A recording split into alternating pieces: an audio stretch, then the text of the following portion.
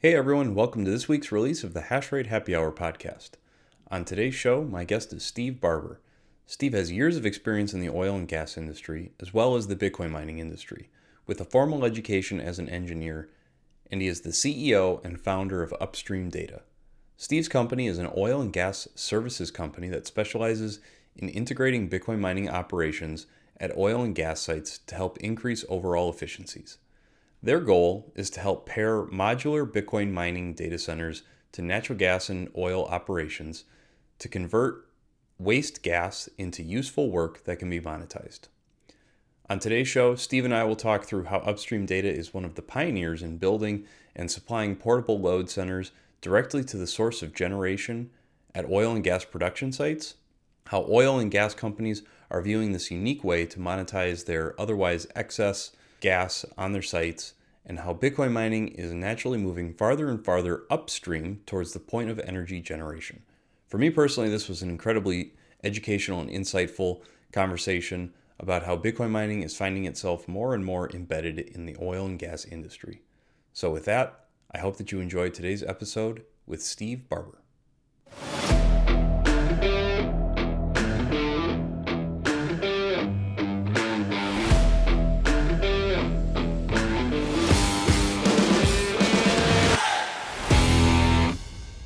Hey everyone, welcome back to the show. Like I said in the introduction, I'm here with Steve Barbour at Upstream Data. Steve, welcome to the show. Thanks for having me, Ben. Appreciate it. Yeah, looking forward to the conversation today. I think what I'd really like to do, Steve, to kick this off is dive a little bit into your background. And I'd love for you to touch on how you went from, kind of an old traditional industry, oil and gas, and went from there to Bitcoin mining. Well, certainly relative to Bitcoin mining, it's an old traditional industry, but in the scope of human civilization, it's quite new and exciting. This oil field stuff, uh, and it's really hard for people to understand unless you're in it and you see the pace of innovation. But yeah, I mean, I am by trade a mechanical engineer. That's my schooling. And I started working in the oil patch as a student at the start, but I mean professionally, like my first outside of school job was 2011, and I working for oil companies.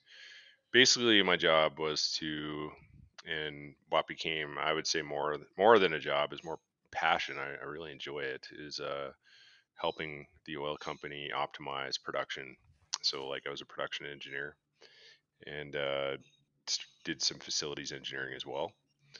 So in that role, like in that first gig at that oil company, so that was like what got me into the energy industry was, Alberta's and Saskatchewan's oil and gas industry. That's how I started, and yeah, and then turned that knowledge and skill set into, once I learned about Bitcoin, I guess in 2016, turned that knowledge and the passion I had for I would say I would even say it was uncharacteristic passion. Like I'm a little bit of a psycho in terms of like just spending all my after hours uh, trying to trying to create stuff in the oil pat in like tools and stuff in the oil industry, and that passion just fed over into Bitcoin. I just became the obsession I had for oil and gas production, which still persists. Basically, just uh, came over to Bitcoin mining when I when I learned about that. So yeah, now I'm really I got a foot in both worlds. I got an oil and gas services business, Upstream Data. We focus on Bitcoin mining, as most of the world knows. The most of the world that know us knows that. But we also do oil and gas services as well, oil field services. So I'm pretty focused on growing that business as well as the Bitcoin mining side of things. Yeah, I appreciate that. And so looking at that, like you just touched on that optimizing of production, did that have a lot to do with Upstream Data and what you guys are trying to do with your customers? It's actually our core business is really optimizing production still. Although we have branched out into non-oil field Bitcoin mining projects, but our products, like all of our products that we've developed for oil field Bitcoin mining, we have we call it a hash generator, for example. It's a generator, it's a natural gas generator with a Bitcoin mine attached to it. So we are the first in the world to put that kind of product out there, and that was actually my first ever product back in 2017. And it's developed over the years. It's changed a lot. We've had many iterations, but the point of that product was to attach to oil wells, not gas wells. Actually, it was primarily meant for oil wells that had associated gas, and it just took up that excess gas volume that they couldn't use for fuel or sell into a pipeline, and basically unload what is normally rate limited. So, like the oil well is rate limited on production in many cases because of the emissions of the vented or flared natural gas. So, the point of the product was to, and what we still get for most of our deployments on that product is because we do sell it into just pure gas plays as well, like people that are mining Bitcoin on stranded gas. But the purpose of the product, the original intent, was to tie it into these associated gas streams that are being wasted, and then to turn that into Bitcoin. And so the entire system and even the controller was designed to modulate the Bitcoin mine, like the hash rate, like the clocking, and the how many servers, how many miners are engaged, loaded on the engine, and basically we engage the mining load. I just call it, the computational load on the engine, Hmm. in response to what the engine can do, which is a function of what it's doing already. Like, so for example, I'm probably already going way too in the weeds, but No, I you know, love it. for Keep going.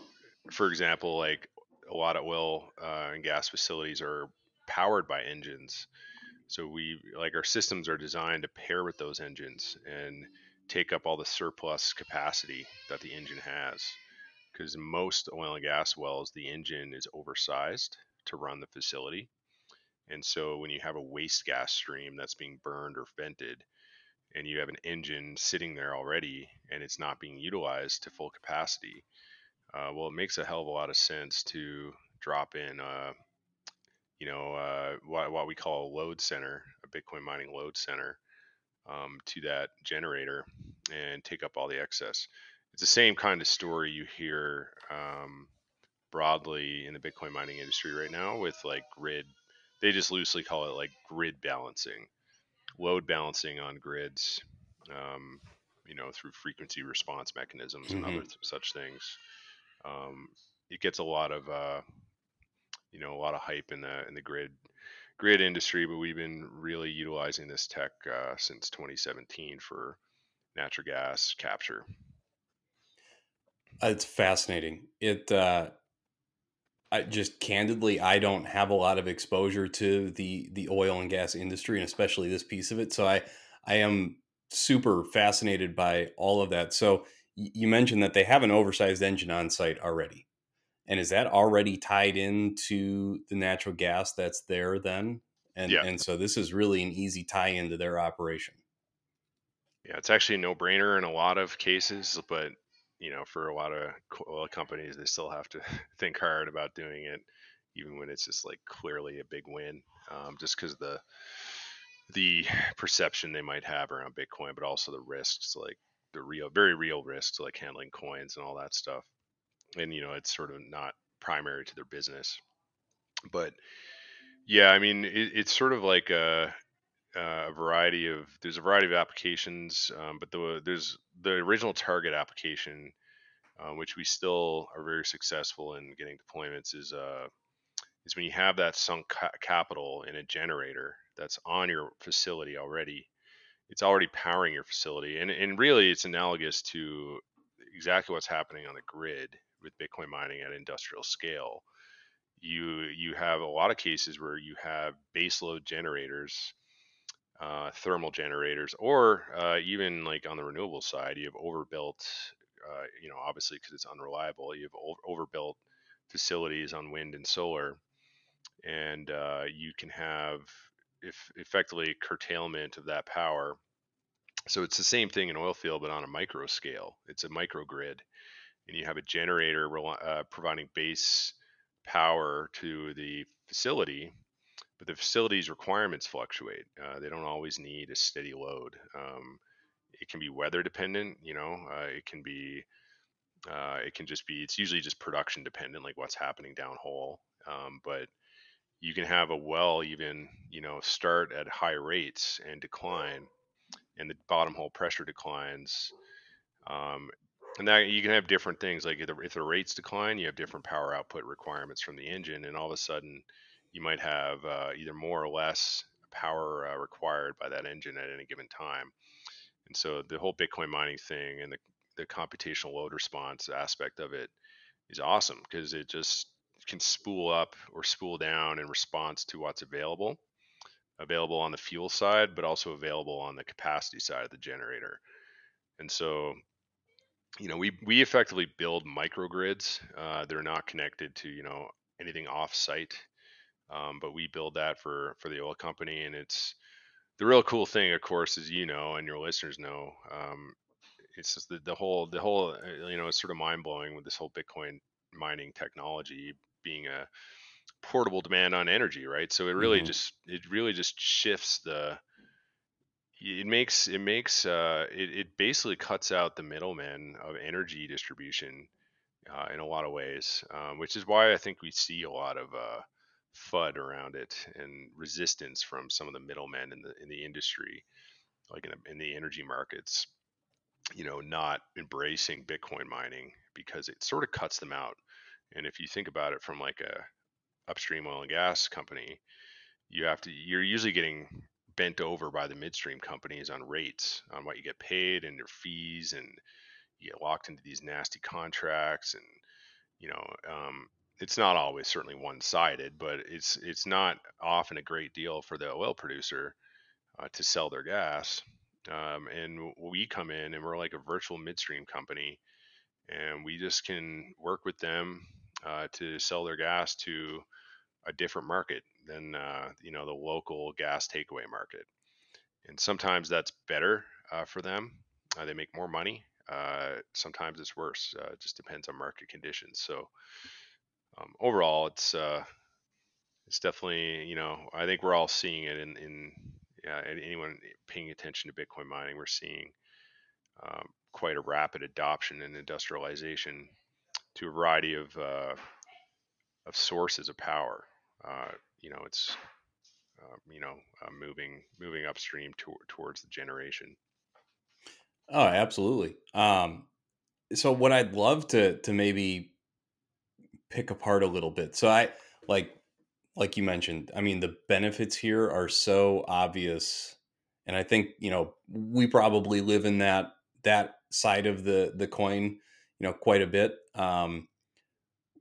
If you are hearing pushback from any of these guys, what does that look like? Are some of these guys pushing back on this?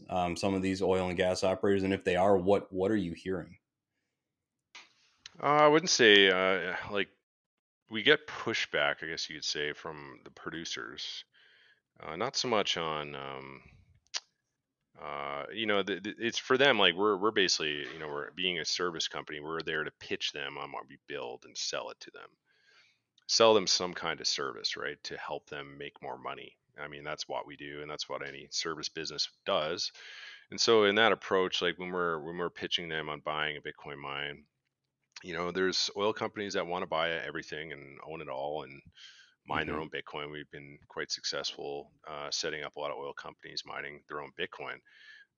But when you talk to the bigger companies in the space, like ExxonMobil now, they're known. It sort of leaked last year that they're mining Bitcoin. Now they're not actually mining Bitcoin; it's a third party.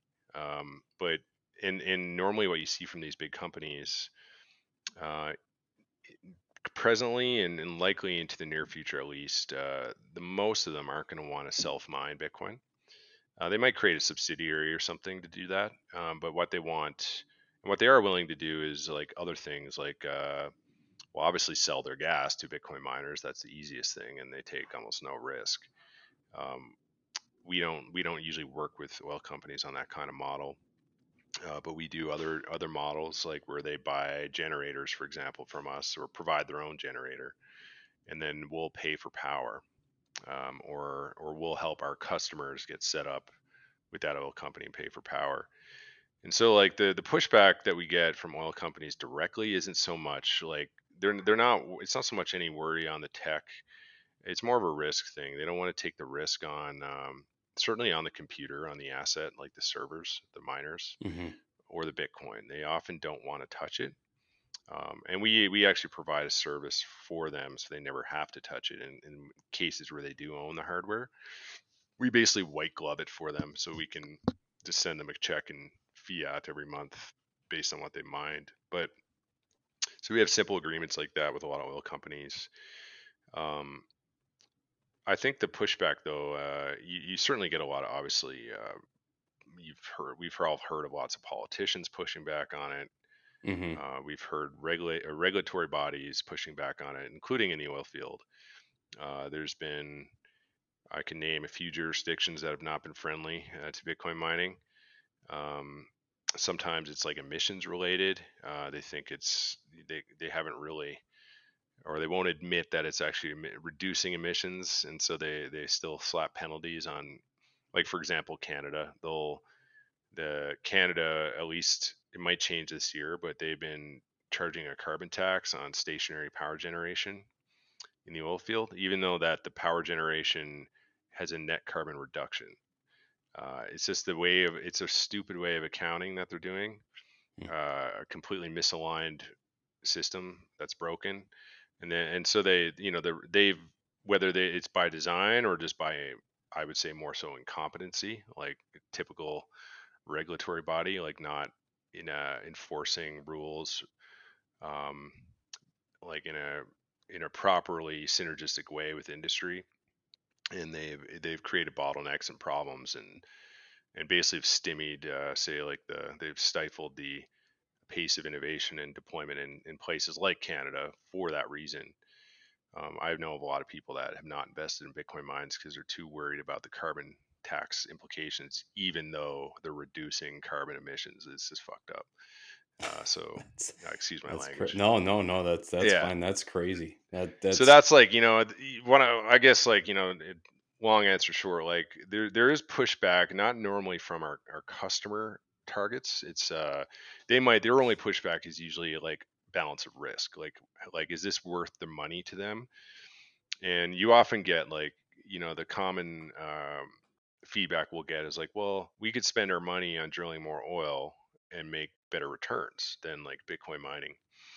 Very valid statement, but usually we have to just respond to them. Well, we're not really competing with your drilling budget. We're competing with your gas egress budget, and nothing really compares to Bitcoin mining from a payback standpoint relative to any other gas egress options, at least in the last decade in the oil and gas industry, because gas prices have been absolutely garbage, and they're trending back towards garbage right now. So, yeah, so yeah. that's a nice part of Bitcoin, the whole Bitcoin thing. Sure. Yeah, it's and I mean, I'm sure, you get some of the guys in the mix that are, well, we could just go put our cash into buying Bitcoin. I mean, you hear all sorts of things. I think it's Yeah. just really you have to work with the customer to figure out, how is this add on to the business going to be beneficial for them, and if it makes sense, then you move forward. Yeah. Mm-hmm. Yeah. Mm-hmm. So your company name, the name of the company is Upstream. I'd love to maybe hear your thoughts on how Bitcoin is moving up the stream. How is Bitcoin moving upstream? Why is it moving upstream? Um, Maybe just some of your thoughts around just the natural path towards the point of generation or production, um, and why that's happening. Yeah. I mean, my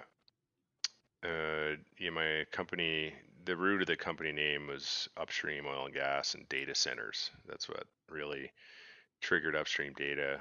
That and I have other aspirations of basically automation or remote management of oil and gas facilities. So I thought it was an appropriate name. I also didn't want to affiliate directly with Bitcoin because I always think it's a little silly. I think sort of more broad names are better and for the long run. But anyway, yeah. So I mean, the concept of mining moving upstream in the like energy infrastructure. I mean, you can sort of look at really energy systems are extremely simple.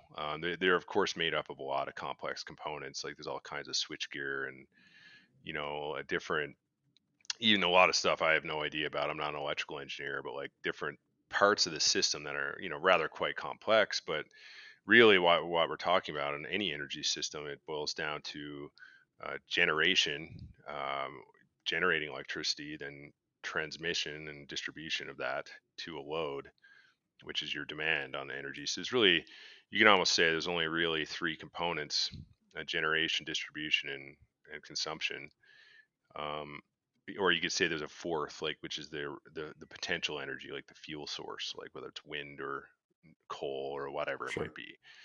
And I mean, when you look at that system as just a simple system, the grid is that it just has a lot of different generation feeding a lot of different distribution, feeding a lot of different loads, like a lot of different consumers. And that's where the complexity comes in. And that's why, managing grid infrastructure is not so easy as, I'd make it out to seem. And what we do professionally is microgrids. Like I've built literally the most simplistic microgrid for a Bitcoin mine possible. It's a generator and a Bitcoin mine all in one skid, like one little package. Like it's generation, distribution, and load all in one package.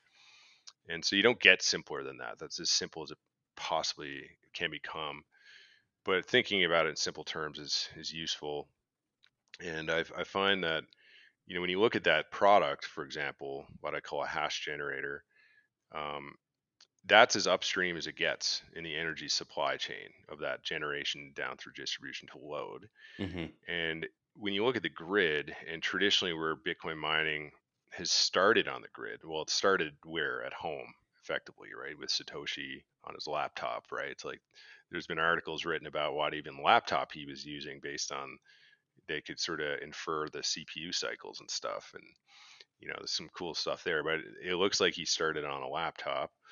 The industry took off, and home mining sort of had a micro boom before it went sort of slowly industrialized. But even in the industrialization of it, if you look from, Bitcoin Genesis in 2009, which was purely home mining, then over the next couple of years, people started, developing bigger rigs, like whether they're GPU rigs or FPGAs Yep. or the first Bitcoin ASICs, which were in like 2012, 2013 timeframe. That transitioned towards industrial, but even then, they were very, I call it downstream on the grid. They're in warehouses. They're in slightly better. And I mean, back then, the economics of Bitcoin mining wasn't so. It didn't really matter what your power price was. It was more so getting hash rate online and keeping your capex down. The capital costs on these computers back then were so high that power wasn't so important in terms of your rate. But that, transition, and now power is basically the driving factor, like your energy rate, Mm-hmm. as it's sort of matured and commoditized. But everything started downstream, and then it slowly, you see case by case it move further upstream in this distribution system. Like you get guys, to get a competitive advantage, they go pair up with a substation and cut out all the downstream distribution. Now we're seeing big companies move, like it's what's the company, Talon Energy. There's a few, like Stronghold Digital has a coal plant. They have mining basically at the coal plant. Mm-hmm. I know in oil and gas, like call it off-grid oil and gas, like stuff not feeding the grid, like electrical grids, because you do have that in the oil field too. You have power plants in oil production zones, like feeding grids. But in the off-grid stuff, I've known for years of companies have adopting, our technology that we build, like for example, but and building their own stuff, like at midstream power plants. So I mean, the trend is sort of like you were saying, like the trend is upstream in energy infrastructure towards a generator. And that's where, to me, it makes sense because when you have a technology like Bitcoin, which is really the only scalable, uh, it's the only scalable load, demand on energy, um, any load that's willing to pay for energy that you can put anywhere. Like you can certainly do that for other computing systems, but I would say they're not so scalable. Whereas Bitcoin mining is ultra scalable. You just add more servers. You have no counterparty. You have no like third party. Like if you're a like a traditional data center, and you're serving like Amazon's back end, like they're your Mm-hmm. customer, and they have certain restrictions and requirements on how their data centers are, the reliability and the like. And Bitcoin mining doesn't have that. So you have basically unrestrained scalability. It's effectively linear scalability, that can go right at the power source. And so you don't need to pay the middleman, midstreamer guy, the guy who's like, if it's oil and gas, you don't have to you don't need to work with any midstreamers. You just work direct with the upstream guy. In the grid, you don't need to work through any, now, of course, there's regulation that make this not possible in some areas, but any areas where you have private generators, like private companies generating power, you don't need to work with the downstream guy who is paying for their power. You just cut them out. You build the Bitcoin mine right at their plant, and anything, if the grid doesn't pay them enough, then they just send it to the Bitcoin mine, and it's really rather amazing. And I think we haven't barely scratched the surface of what the politics we're going to see that play out on, as more and more generators do this. Because I know if I was a private generator and I could make more money mining Bitcoin, I wouldn't sell any to the grid. I mean, why would you? The grid's going to have to pay more to compete with miners. But of course, miners are capturing the lowest hanging fruit, which is the waste energy right now. So that is not really, you could say, non-competitive with current grid users. Yeah, it's such a fascinating. I mean, the electrical side is definitely more hit or miss than the oil and gas industry. I feel like when it comes to looking at this type of move upstream, I just as an example, there is a small municipal power company in Minnesota that has a decent sized Bitcoin mining facility at it, but they're sourcing their power. They're not a generation and transmission type utility company. So, I mean, it's built at a substation in the middle, which is interesting. So, I mean, it's still kind of working its way upstream and getting closer, and they're working on it. And then, I've heard that there is legislation. Well, last year there was talk about legislation for some tax incentives specifically for Bitcoin mining out in the Dakotas. I know North Dakota actually has that in place, I believe. So they're working on it, North trying to make Dakota it is more. quite, yeah, they're quite pro Bitcoin mining. Minn Kota is one of, I think I don't know if it's one of or the authority there. I forget now. I met with them a while back. I don't really quite I'm not from there, but we have customers in North Dakota, and they're very pro. Like they've been very great at facilitating our customer success. Been really amazing, actually. So yeah, I like to see. I guess you call it the Midwest, U.S. I don't know. I'm Yep. Canadian. Okay, so I like to see those areas though, like adopt it, and it's really good to see. And when you mentioned that substation in Minnesota somewhere is, the maybe the municipal power entity is doing that. That's awesome. And but you look at it and like it's certainly, that's where most, I think, grid mining is right now. It's sort of on kinds of deals like that. But you sort of got to wonder, like, because the built into the power price, they're basically paying whoever's supplying them the electricity, is that overhead and cost and maintenance on the distribution and transmission. And you can argue, and there's certainly reasons why there always be probably a need for, there will always be, in my opinion, a need for this, like, call it downstream mining, and a demand for it. There's a lot of really nice aspects of it that get more complicated the further upstream you go, such Yeah. as execution of the project. Like it's quite easy to execute, you know, one Bitcoin mine off a substation than it is like, like a bunch of little ones on all the power plants feeding that substation.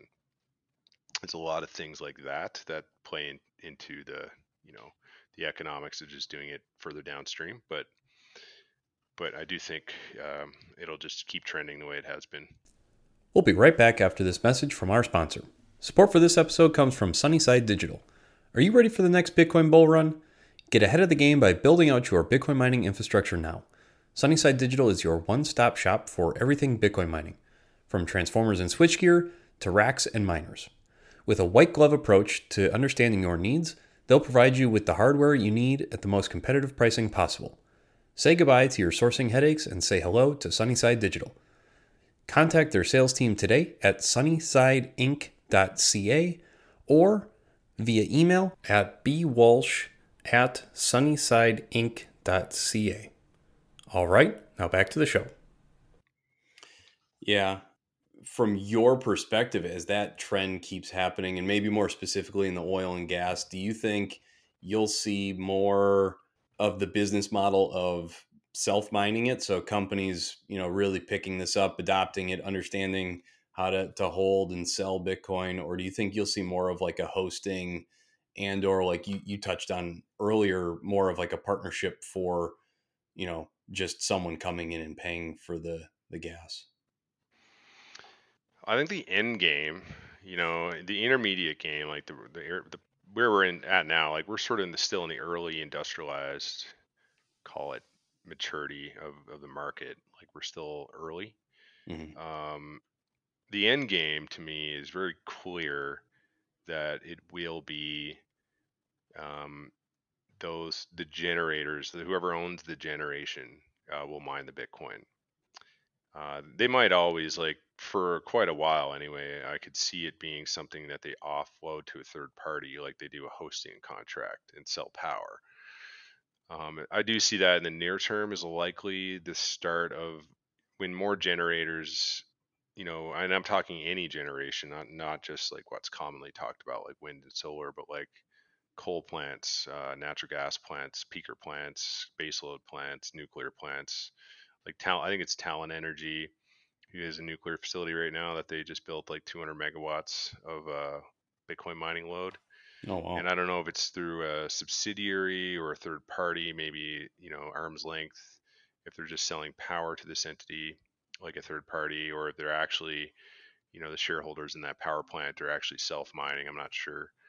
In the end, it doesn't really matter. It's more of really a share of risk. So uh, as a group, they're mining Bitcoin, and there might be different shareholders, different entities based on risk profile. But at the end of the day, it's the same thing. And from a like mechanically or electrically or from an engineering perspective, like having it at the plant or as close to the plant as makes sense from a facility standpoint is exactly how you want it, because that's the minimal.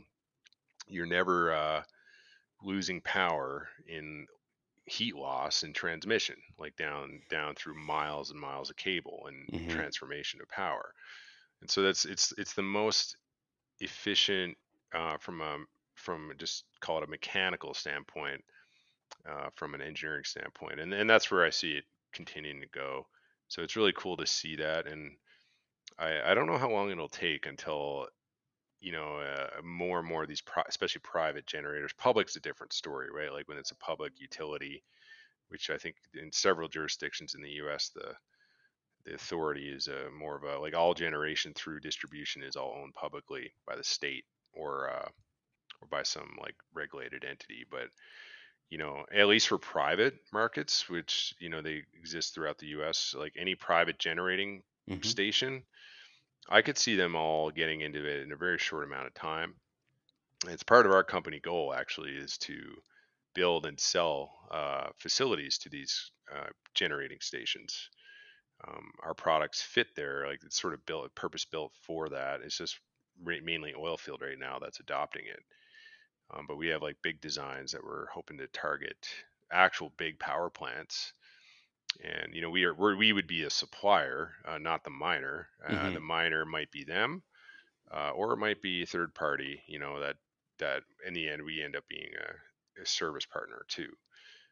But it's certainly happening already, and it's going to keep happening. I mean, the thing that holds a lot of these guys back, like whether it's oil companies or I can imagine like private owners of private generating stations, say like a peaker plant or a you know coal baseload power plant, like Yeah. whatever it might be.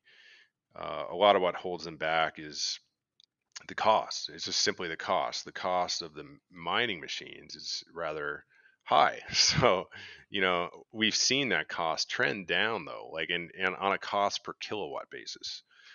Just the cost of the installed capacity. Yeah. So if that keeps trending down, which it inevitably will, as electronics do, um, it's going to become a lot more appetizing for them. The margins might be tighter, and it sort of implies that they will be tighter as costs come down. But and there's more ASICs sitting on shelves, like there's more mining hardware idle. But it'll become like I sort of feel like it'll actually just incentivize, and we sort of see this with the oil companies, even in this bear market. Oil companies that wouldn't touch the investment, even though it made a lot more gross revenue a year ago. They like the fact that the computer prices have come down like 10x or whatever it was, like Yeah. compared to those prices. So there's a lot of really good things happening that shifting, continuing the narrative that mining is such an awesome thing for energy systems. And if you even like any listener that doesn't, well, I doubt you'll have any listeners that don't like Bitcoin, but like if you disassociate any perceptions you have of Bitcoin and just think about the energy side of it, there's really not a lot of ways you can knock it. Like it's really an incredible technology. You might knock how someone applies it. You might say you don't like me because I set natural gas companies up to make more natural gas. Some people don't like that. They think, oh, it's bad for the environment or whatever you want to think. But in the end, on it, if you just look at the energy system as that simple system I described, like it's only a good thing. So Oh, absolutely. And you touched on another piece I'm actually wildly fascinated on. We don't have to spend a ton of time on it, but you mentioned the kind of the commoditization of the ASICs, the Bitcoin miners. it's yeah, it's a hotly debated topic right now. You hear a lot of people who want to tell you that the prices are going to just keep following Bitcoin price in lockstep, and it's just I definitely think that that is trending down, but you got a lot of people that yeah, yeah. It is. I mean, it naturally you think it would, because, like for example, I mean, you can see clearly on public data that the efficiency of these chips, the rate of improvement over prior generations has slowed, right? So like, simply put, like when you would have a new piece of hardware come out twice as efficient in 2 months that was happening early days.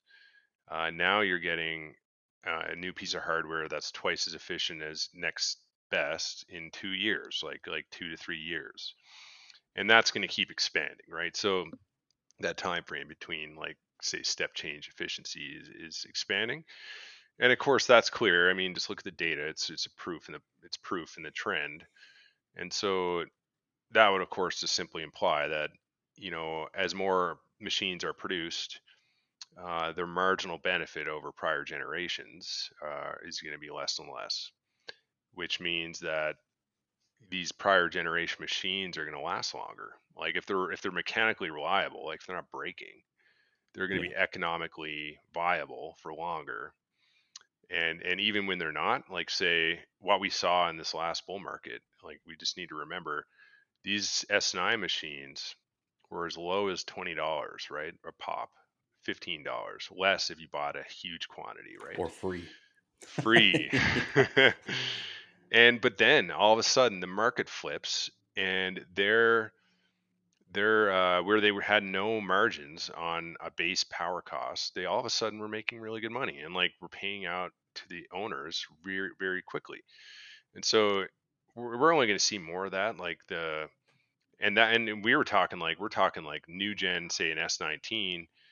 The first versions of that were 3 times as efficient as an S9, and we saw those S9s come back to life. Well, the XPs versus the first gen like S19 Pros, J Pros or something, the XPs are quite a bit more efficient, but not that much. So you're just going to see, like, I think at my company, like, we're sort of done with S9s, not because of, I don't think they aren't going to come back in value. I actually think they still will.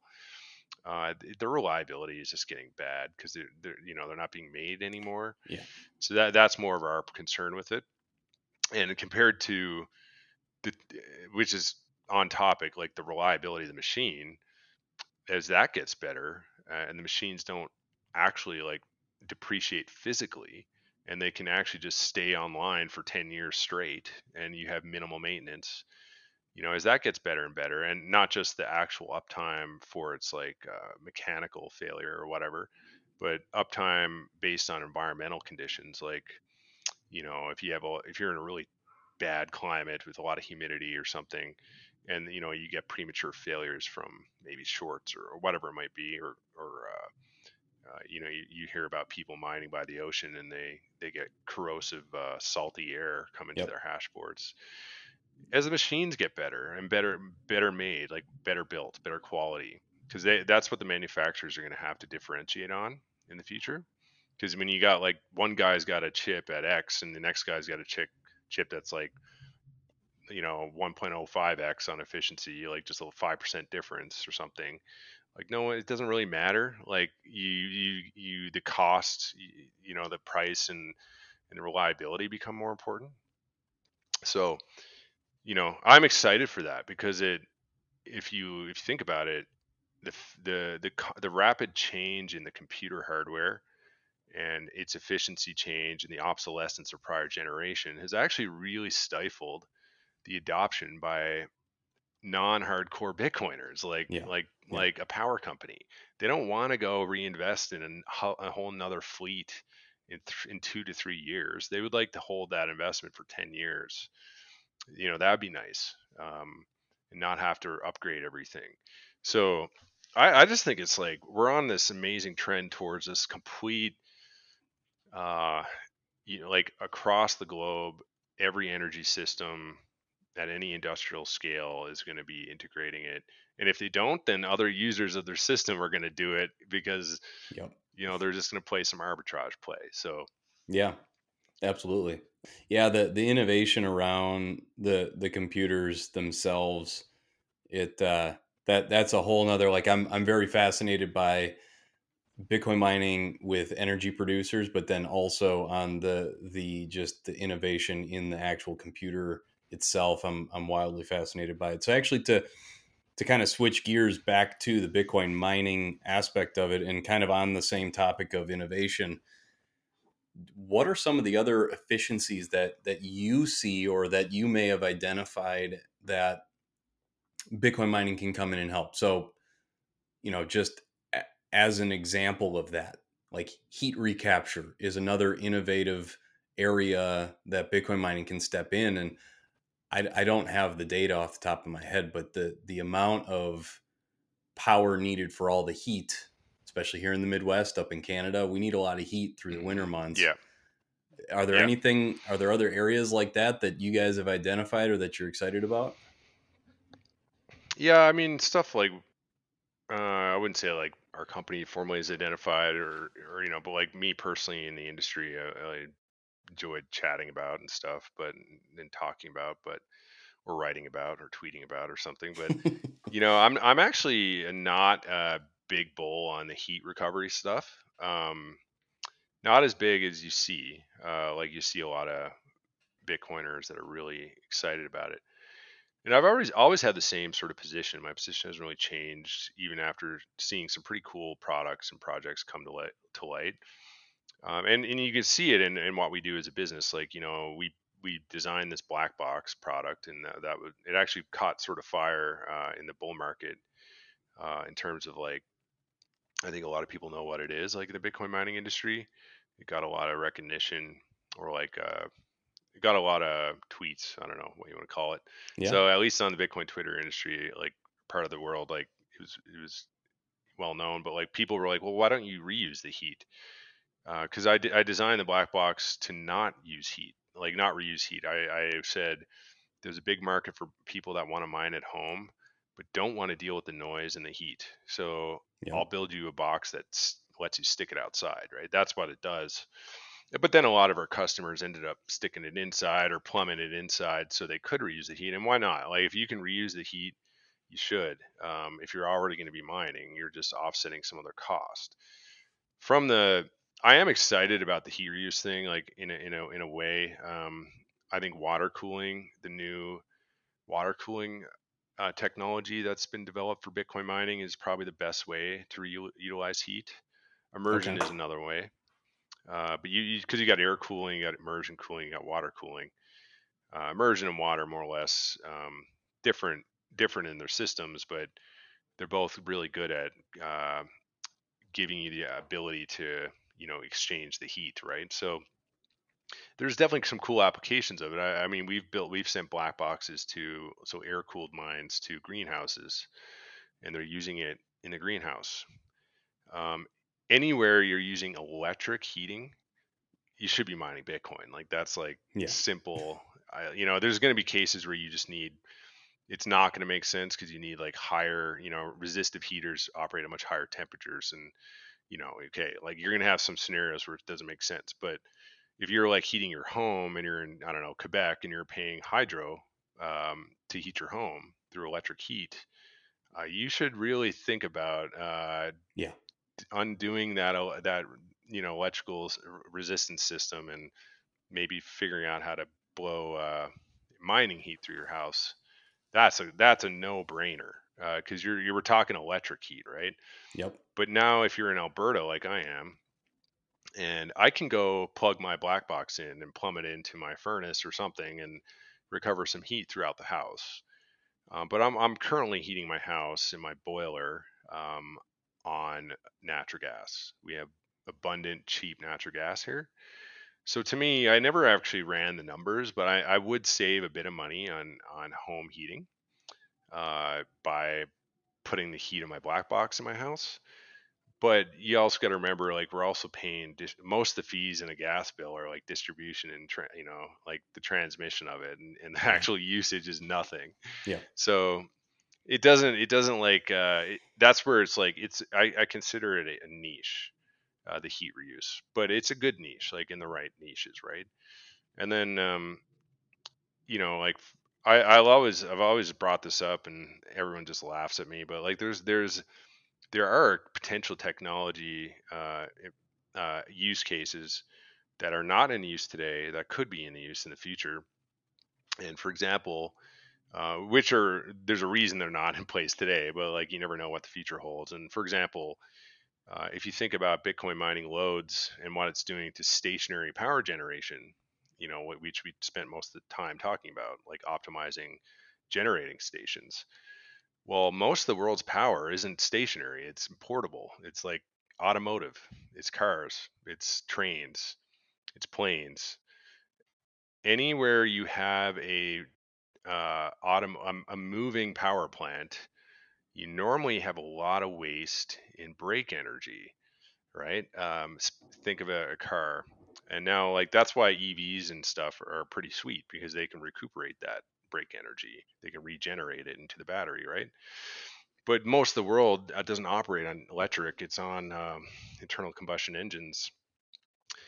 So it's more science fiction, but like, when you think about what the future holds, you never really know how technology will develop.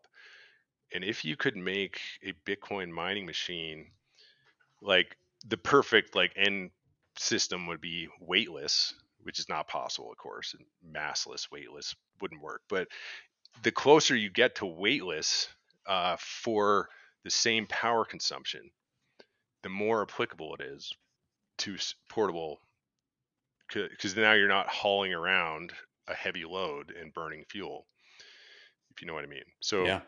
you could use it to brake cars, to brake trains, anything you're not recuperating heat, like you're not recuperating energy from brakes. you could do that, and it would be if you had this science fiction reality of weightless uh, computers that are also cheap as hell because it's commoditized.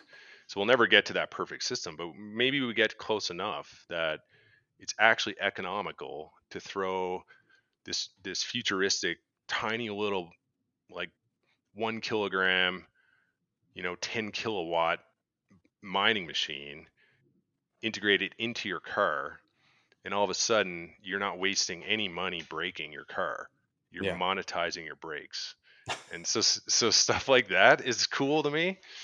And guys like Drew Bansal, he works for Unchained Capital.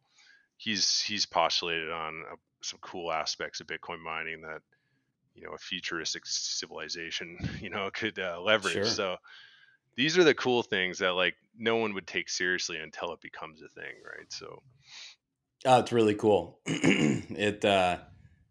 I've not heard that type of. You hear all sorts of cool innovation stuff, but that's new. I like that. That's unique. Um, so just to keep a tab on the time and just kind of a ending question for you, Steve. What, from your opinion, what might be something that the oil and gas guys are missing? If they're not mining Bitcoin right now, what might they be missing, or what would be a good way to help shed some light on why they should be integrating this? that's a good question. That's sort of the key to me making a lot of sales. you know, Yeah. um, the thing I always find it hilarious. Like I even before I got into the Bitcoin mining thing with Upstream Data, I was developing production system improvements for oil and gas companies, like downhole pump improvements, tools, stuff that'll help them make money. And I always found it so crazy. Maybe it's because like I'm more of the creative type, or like to think like I want to try new stuff. Hmm. And you find at companies, most people don't want to try new stuff. They just want to just do what they know. That's like my experience. Most people don't want to take, say, personal risk on new stuff. It's one thing to spend the company's money, Sure. but actually making the decision is tough for a lot of people. And they got to really, you got to put a lot of mind power into it if it's the right decision. And I think that's part of the problem with this whole Bitcoin mining thing and the adoption in the oil industry or in the upstream generation side of the grid is the difficulty that you just generally see in companies to make those tough decisions that you really have to put a lot more of your mind power on than maybe your typical day to day. So it's a hard decision in that way. And I've seen, like, I have a pump that I designed for a company. Uh, we couldn't get it to sell in the market that it should have sold in. So it was it was a bear market in the oil patch, Mm. and this pump saves you a lot of money. And we proved it. We did some trials on our dime. We proved it, but we couldn't get it to sell. Right? It's like, and it was like, man, I learned a lot of things in that experience because I'm like, this is a good idea. We proved it. They've seen the proof now, the guys that trialed it with us, but they still don't really want to go into it, like buy into it, right?